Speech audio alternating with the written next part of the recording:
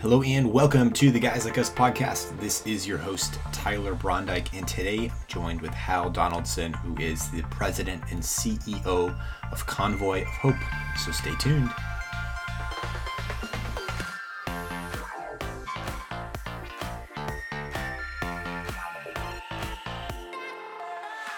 Hello and welcome to the Guys Like Us podcast. This is your host, Tyler Brondike. Welcome back, everyone. If you're longtime listeners, thank you for your continued support. If you're hopping on for the first time, what an episode to join into. Glad you're here with us.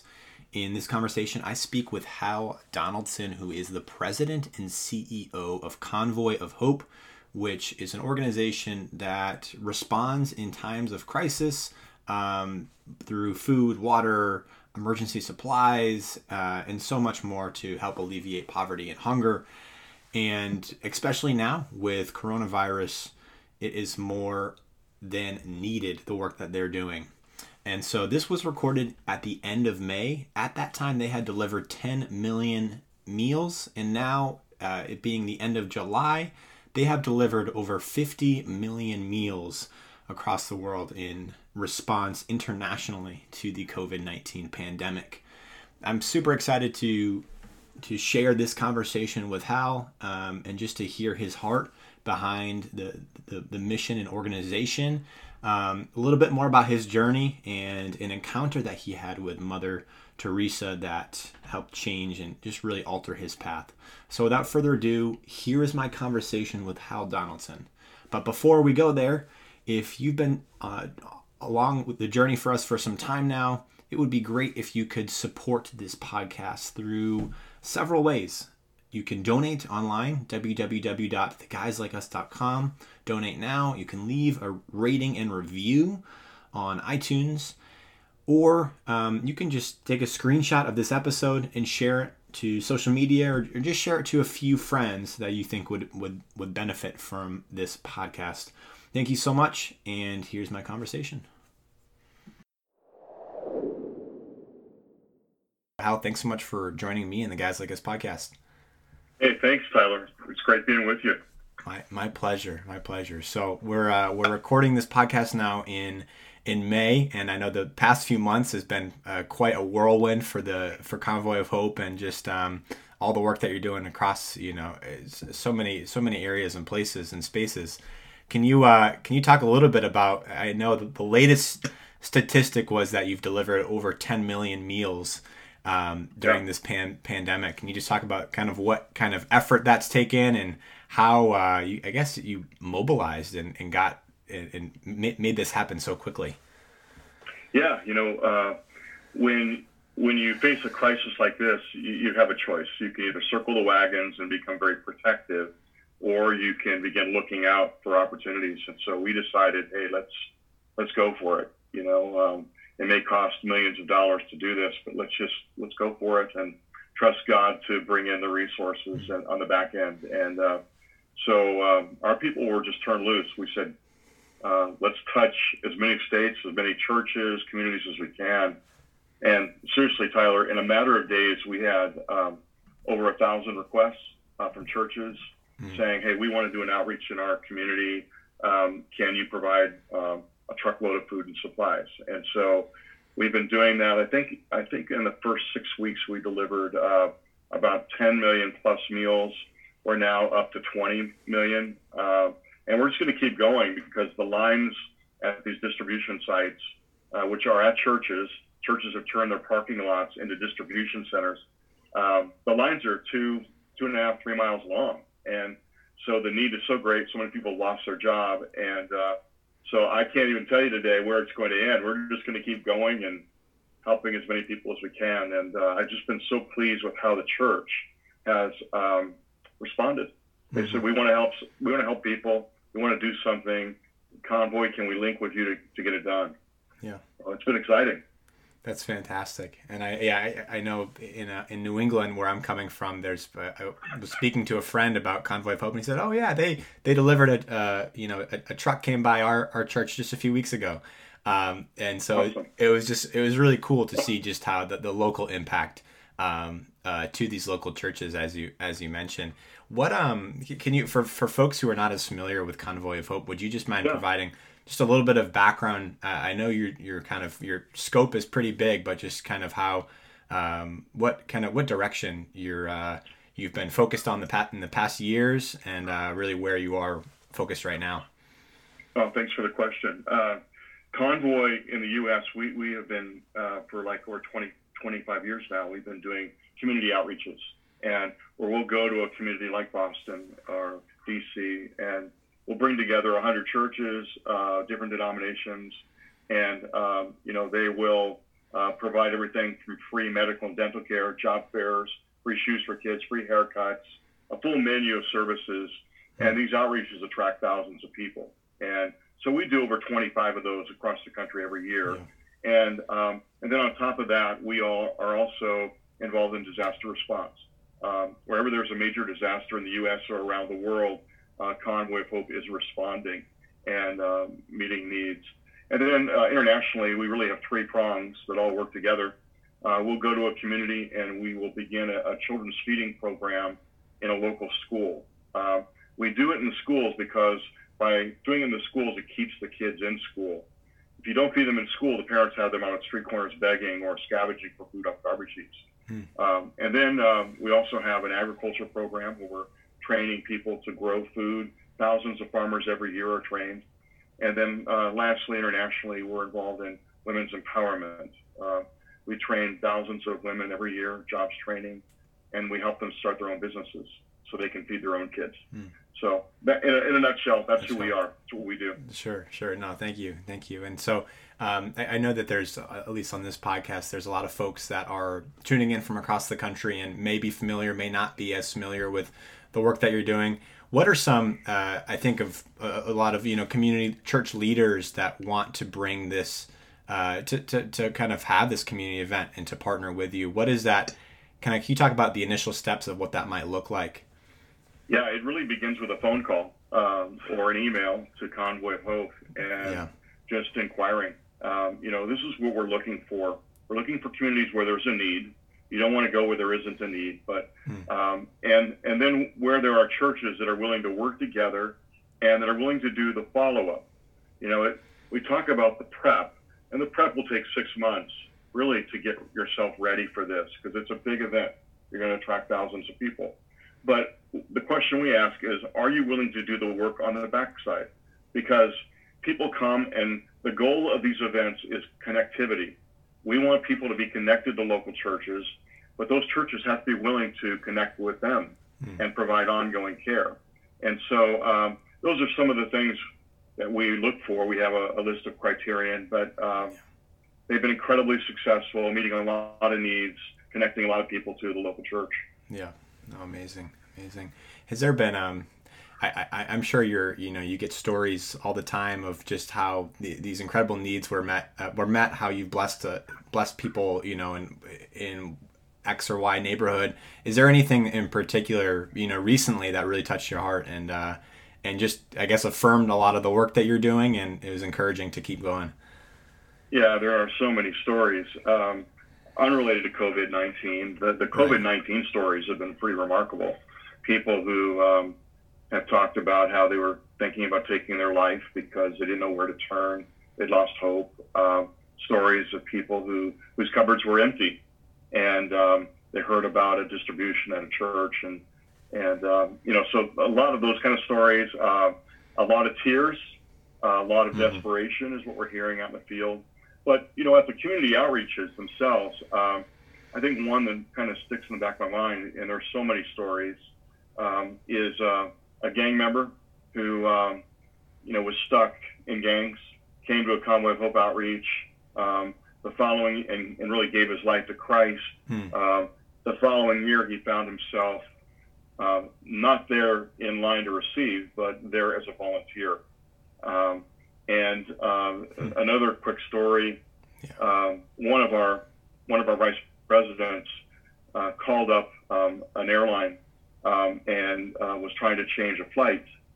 And he got into a long discussion with the person on the other end. And the person just said, well, where do you work? What do you do? And he said, well, I work for Convoy of Hope. And he could hear on the other end of the line the gentleman crying. And it's because that man had given his heart to Christ, turned his life around at a convoy outreach. And anyway, those are the kind of stories that you don't always hear, but that was very encouraging to us. Yeah, absolutely. And I just think it's such a, at least, it's such a great way to be involved in the community, in the city, and to outreach that's not typical or not always, as you mentioned, these can take 6 months to plan. So there's a lot of preparation that goes into it. They don't happen all the time. And I'm sure that it's a great opportunity when they are available to engage with people in different ways and show really the heart for the community, the city, and how, we want to meet you where you are. And so I think that's it's fantastic. So I want to kind of backtrack a little bit and to go back to kind of the initial start of Convoy of Hope and kind of when you were first getting things rolling. Obviously, it's grown to quite a large, it's grown quite large. But I'm sure kind of the initial, when you were first getting rolling, it wasn't always wasn't top of mind of, this we're going to be this big, or this is what the impact that we're going to have. What were some of the I guess the challenges that you faced initially? Where was your mind when you first started this?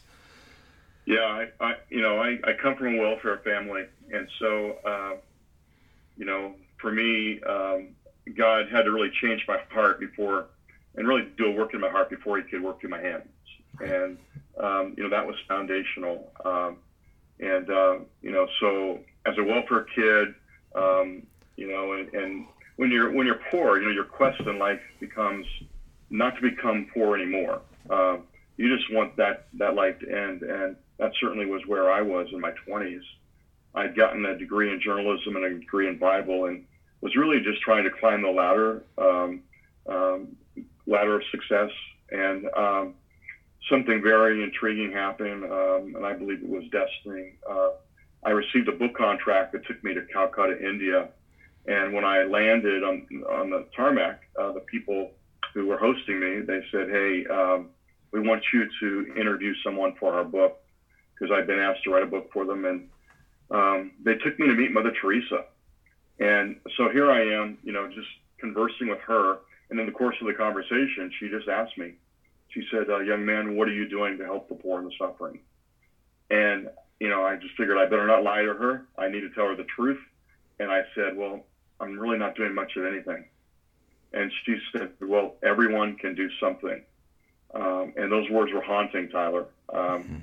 And came back to the States, wrestling with where my life was headed. And I was just praying one day, and I felt like God gave me an idea for a book. And to go and live in the streets of 8 cities for 3 days and 3 nights. And so I went to Miami, Atlanta, Chicago, D.C., major cities. I walked the streets at midnight. I interviewed drug addicts, gang members, prostitutes, runaways. And it was out of that experience that God really began to change me. He broke my heart. I saw despair unlike anything I'd ever seen before. And it was on the heels of that I came back. And with $300, I went out, bought some groceries, put them in a pickup truck, and just handed them out to hurting families. And that was 26 years ago. Wow. And one thing that you mentioned earlier is that, it's just that I think these initial ideas, they can have such they can just create a lot of momentum and just create a lot of interest from people around you. I feel like there must just be some kind of enthusiasm, some kind of spirit move that happens when you're helping somebody out, and just the kind of what that initiates in the community. And is there, I was thinking kind of in terms of the global scale that you've been at. What in India in particular, was there anything that was maybe eye-opening or just changing as you came back to the United States? Yeah, I have a book out called Disruptive Compassion, and there's a full chapter dedicated to just the tension I was feeling, the stress of being around so much poverty and realizing that I had so much and feeling guilty for having so much. And, I think in India in particular, the need is just so great. And it's easy to become overwhelmed by the need, and you become paralyzed, if you will, by the need. It's just so massive. And, I think, one of the things I felt like the Lord really showed me is that he never called me to feed the world. He asked me to feed the person right in front of me. And, so Tyler, my life began to change when I began to try and just do the next kind thing that Jesus put in front of me.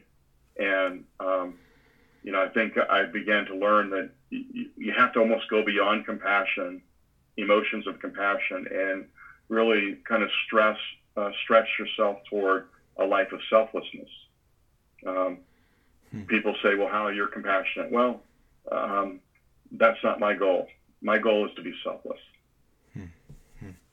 And you, this actually want to transition for a little bit too into your book, Disruptive Compassion, Becoming the Revolutionary You Were Born to Be, which is your latest book, which was published in 2019.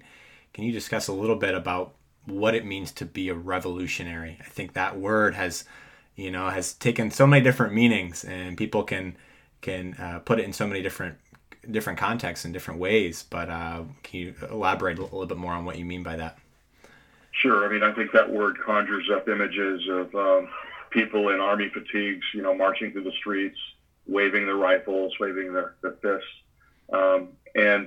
This book really is calling people to a revolution of kindness. Your weapon of choice is acts of kindness, if you will. And the book really was intended to be a playbook. I was speaking at the University of Missouri to some students, and afterwards they had an open microphone where the students could come and ask anything they wanted.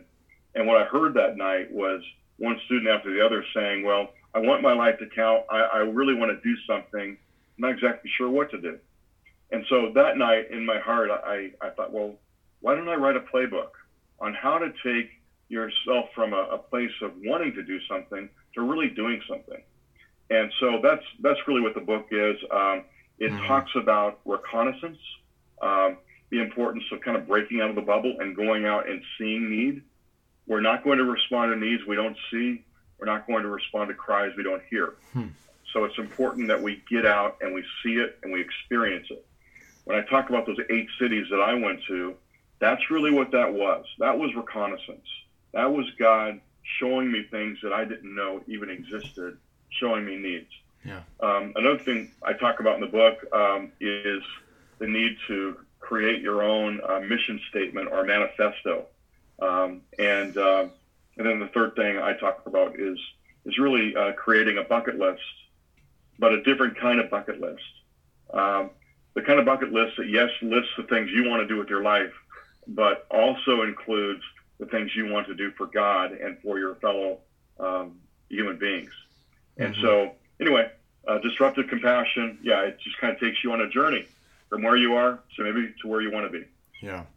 I really like the point that needs aren't always going to be right in front of you. So it kind of takes this step, a small step to get out and to see what that looks like. And I was just thinking about, as Jesus, right after he got baptized, he ended up going into the wilderness. And it's like kind of going out there into this place of unknown, into this place of uncertainty to see kind of, to be tested at some capacity.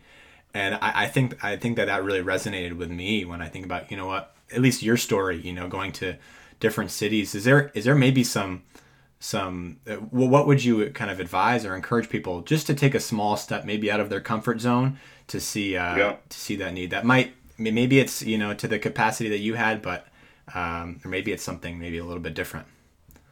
It's interesting you asked that because I'm working on a project right now where we're answering the question, how do you take a pilgrimage where you are?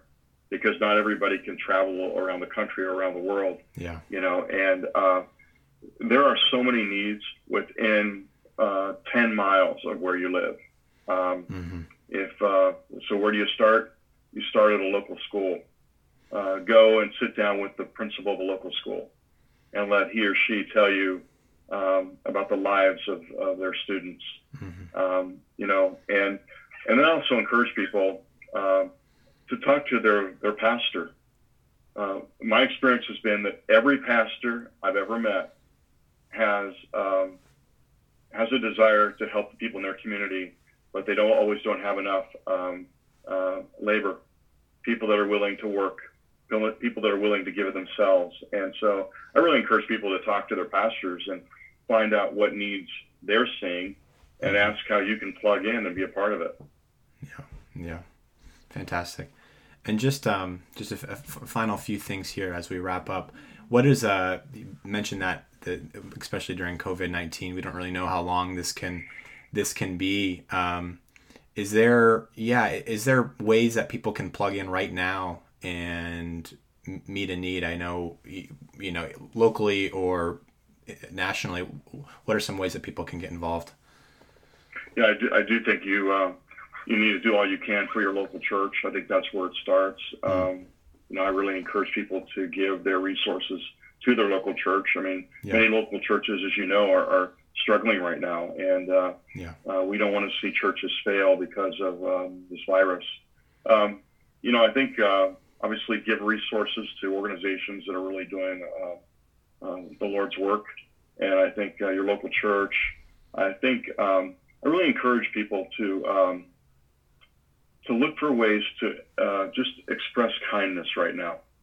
And, one of the examples that I've given in the past is, hey, go ahead when you're going through Starbucks or going through a drive-through, pay for the person behind you. And our experience has been that it doesn't stop with the person behind you. It will go perhaps dozens of times where people are giving to other people behind them. And, I think one guy told me recently that he went out and bought gift cards from restaurants in his community, and he's been handing them out to health professionals and police officers and firemen, and just wanting to sow back into the restaurant community, but also wanting to express kindness. And if there's a vaccine our nation needs on top of COVID-19, a vaccine for that, we need the medicine we need right now is kindness. Yeah, it's critical. Yeah.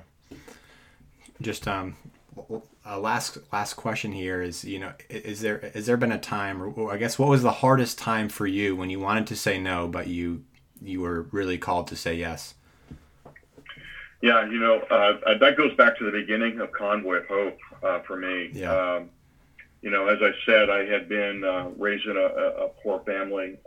My father had been hit and killed by a drunk driver when I was 12. And so that thrust me into a life of poverty. And I'm sitting here with you today in large part because of the kindness of other people. And so, I think that kept me out of jail, quite frankly, as a teenager. I was able to connect the dots between the shame of poverty that I was experiencing, but also I connected the dots between the kindness of people and the goodness of God. But as a young person who had started Convoy of Hope, and I was really discouraged. I really was discouraged. My wife and I had given everything we had, and we had said to the Lord, and I don't recommend this, but we gave God an ultimatum, and we said, Lord, if you don't do something for us by the Fresno, California outreach, which was 6 weeks away, if you don't do something, then we're going to give up. And nothing happened leading up to that outreach. And so we were ready to kind of just throw in the towel and let someone else do it. And a gentleman walked up to me, someone I didn't know, walked up and handed me an envelope, and inside was a check for $25,000. But there was also a note in there, Tyler, and that note said, keep going, God is with you. And I felt like I'd heard from the Lord. And from that day, we've never looked back. Wow. But that was a very discouraging time in our lives. Yeah. Well, thank you. And I know that there's people that are quite discouraged now. But I know just through your inspiration, your story, and the work that you're doing, there's a lot to be hopeful for. There's a lot of good things going on in the United States and in the world. So thank you for your time. And just to close, is there anything else that you want to mention, or ways that we can find you and the work that you're doing? Yeah, I mean, you can find out about Convoy of Hope on just convoyofhope.org, convoyofhope.org. But maybe one parting shot would be that, when you're doing God's work, when you're being kind to people, when your mission is right in life, you can anticipate both hardship and miracles, both of them. And just because we're serving the Lord and doing the Lord's work doesn't mean that we're not going to face obstacles. The opposite is true.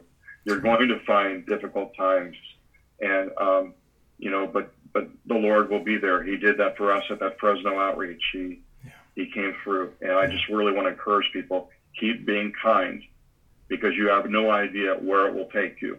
Vision is incremental. God's not going to show you the full picture. If He did show you the full picture, it would freak you out. But He's going to show you the next step. Be obedient to the next step. Then He'll show you the next one, and you have no idea where it will take you. And that is the story of Convoy of Hope. Amen. Well, thank you so much, Hal. It's been a joy and a pleasure having you on, and wish you the best and the rest of your day, and until we speak next. It's great being with you, Tyler, and congratulations again on the podcast.